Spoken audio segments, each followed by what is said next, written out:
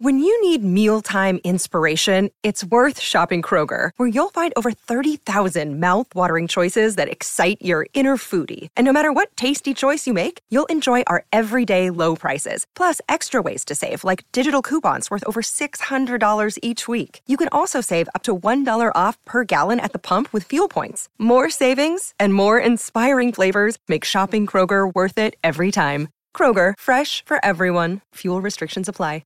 And the Brumbies' narrow victory over the Hurricanes last weekend may have been the game of the year so far for Super Rugby, but it also signified another era ending in the capital. Head coach Jason Holland, of course, will join Scott Robertson's All Black staff next year, but one of the franchise's greatest ever, Ardie Savea, departs for Japan, and highly respected assistant coach Chris Gibbes is also moving on in life. Clark Laidlaw, of course, the National Sevens coach, will take over from next season. Well, Chris Gibbes has been good enough to join us on the show this morning. Chris, good morning to you. Hey, Smithy. How's things, mate? Yeah, pretty damn good, mate. Sad to see you leaving. 4 years at Ospreys, of course, head coaching roles at Waikato, the Wellington Lions, and now 4 years, of course, at the Hurricanes. And to be perfectly honest, you're only a referee's decision away from still being at work this week. So it must have been tough to make that decision. Tough to make that decision. Oh, it was, Smithy. It definitely was, mate.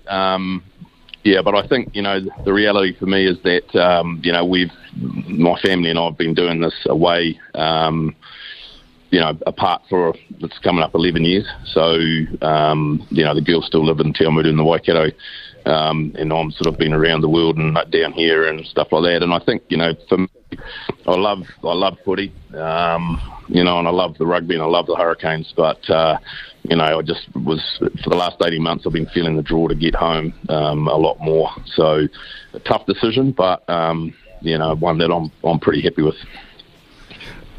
Chris, it's also a very tough decision, I'm sure, because, the pathway towards a head coach has become a lot more open in this season as well. So that must have doubled down on the decision in some way.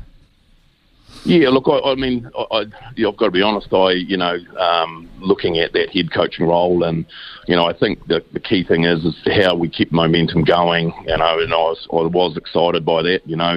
Alfie's done a great job as the head coach, and and I did look at it back in November and think, all right, well, if things pan out for him in the All Black sort of situation, then it could be an opportunity. But when I looked more and more at it and what the role requires, it would mean more time away. And look, at the end of the day, it's, it is truly family first, this decision. And, it's my immediate family, but it's, my mum and, all of that sort of stuff as well. So, yeah, tough decision, but, mate, like I say, I'm happy with it. Yeah, well, we've all got to respect that, and I echo those thoughts too around family time. You've got to respect that as much as you can. Chris, agonising way to finish up though, wasn't it? So close. Yeah, and I know there's been a lot of chat about the last play and Ardie scoring the try and all that, but the reality for us is that, mate, we've blown 4 chances in that game to score, and there's a couple there we could have gone over the line untouched, and you just can't. You can't look away from that and sort of say, right, well, we deserve to be there. Well, if we'd taken those opportunities, we would be there. And it is a tough way to go out. There's no doubt about it.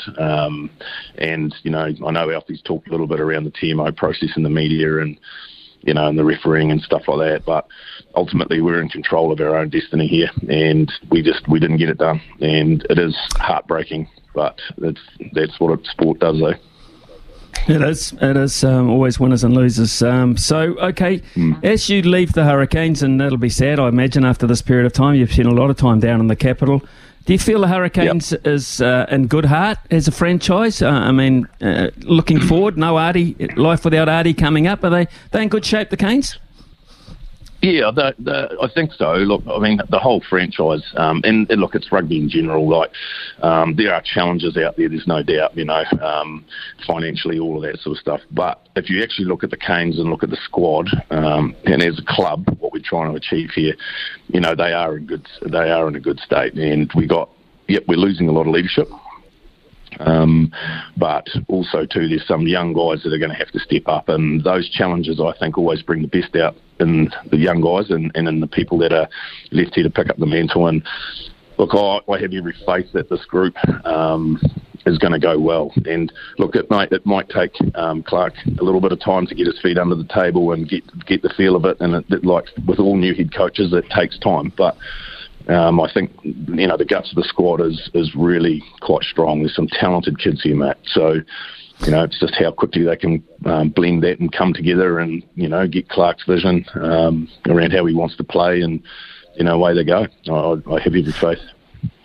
I know you're a pack man as a whole in that regard, but looking forward, who are these young guys? Who are the youngsters that really have impressed you in this your final season going forward? Well, I think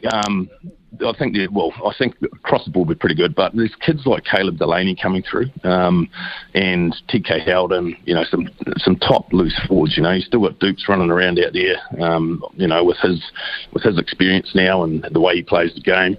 But I've been really impressed with how Whopper has brought the front row guys on, and there's a real steel there. And I think guys like Xavier Numia, Tavita Mafaleo, Pussy Tossi going forward, those boys are going to, they're going to feature a hell of a lot more for this team. And, I wouldn't be at all surprised if you see them in black jerseys at some point.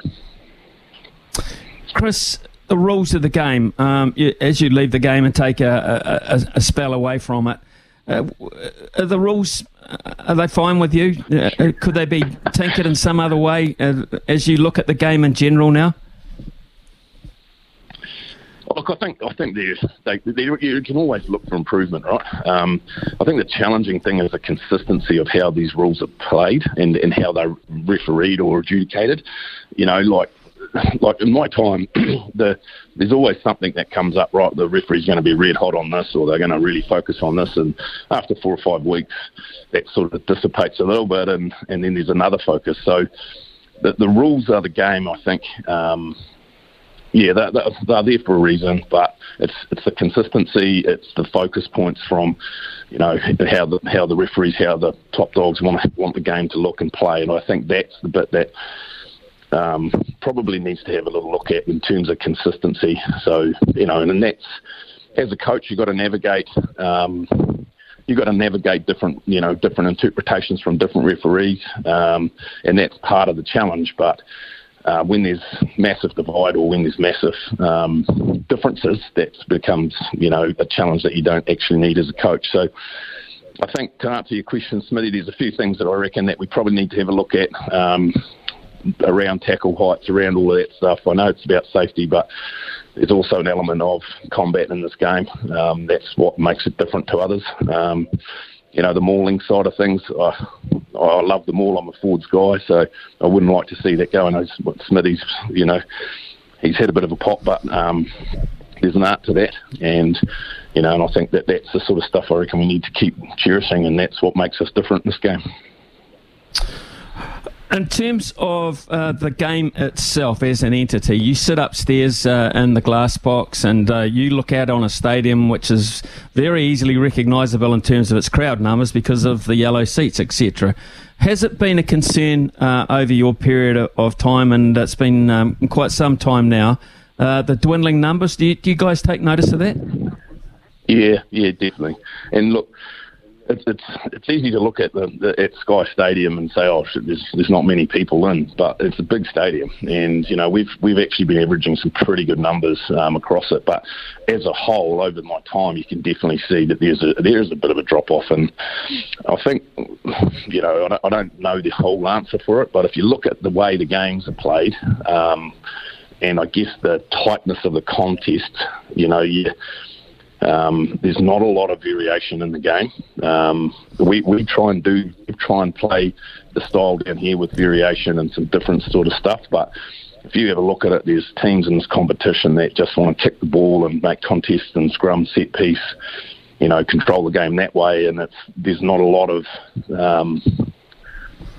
well, I shouldn't say there's not a lot, but it's been increasing in my vision and my view that, the game's become a lot more about an aerial contest and the kicking and all that sort of stuff. And maybe the weather's got a bit to play with that as we go into the finals. But overall, I think it's sometimes you look at it and go, shit, it's a bit boring. You do. You do. There's no doubt about that. Okay, let's look at this weekend. You're in a pretty good space to actually rate these four sides that have gone in. In terms of these two games this weekend, we've got, of course, the Crusaders Blues tomorrow night, Chiefs Brumbies Saturday night.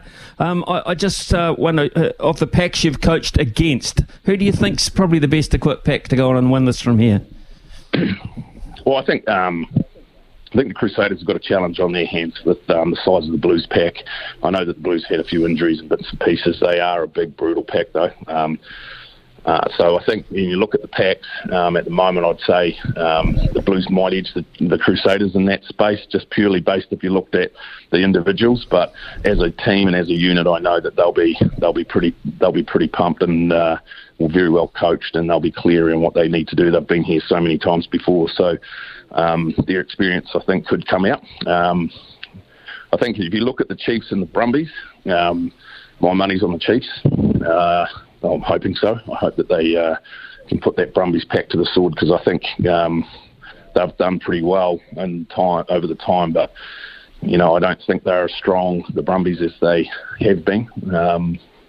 They've got a pretty deadly maul. Everyone knows that. But the Chiefs are big boys, and the Chiefs get those loose forwards like Peter Gus and that in behind you, and they play through you. They're pretty hard to stop. So.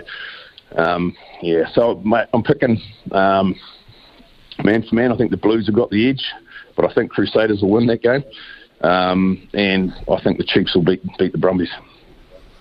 Okay, thanks for that, mate. In all honesty, what now? I mean, what are you going to do for the next month or two? Just kick back and quality family and think about the future? Have you got something mapped out? Yeah, no, I've got an opportunity that I'm really excited about. It's completely away from rugby, but it is working for a company called Automotive Colours.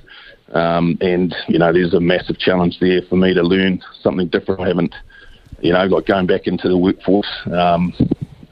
It's been a long time for me in that space. So there's some massive challenges there, but some really exciting times ahead too. So over the next month, I'm just going to get home, just be around family, hang out with my brother John for a while, and just have a bit of fun at home, and then start a new job. Chris, that's awesome to hear, mate. It's Louis here. Hey, just before we let you go, I'm just wondering, I mean, you're growing up and going home to Te Awamutu. Do you ever think Mark Clayton will grow up and return to the spiritual home?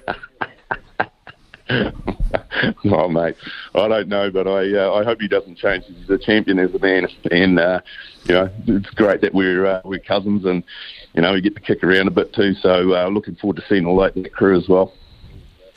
Maybe his punting will get better now that you've got more spare time to help him do some form. Sorry, Smithy.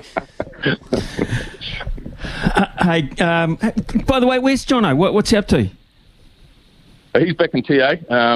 He's back in Te Awamutu, and basically they're just settling the kids down and basically looking to set their life up in Te Awamutu, and they're renovating an old villa and putting it on a bit of land, so he's got his hands full doing that, and the kids are playing footy and going to school and stuff. So he's looking around for opportunities, I think, but he's pretty just settling down as his main focus, getting the roots down and going from there, really.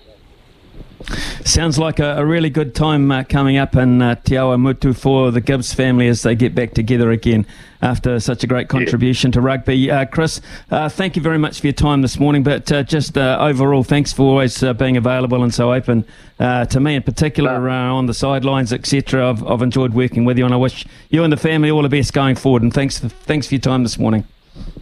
No, I appreciate it, Smithy, I really do, and you guys go well, and hopefully we cross paths again some point, eh?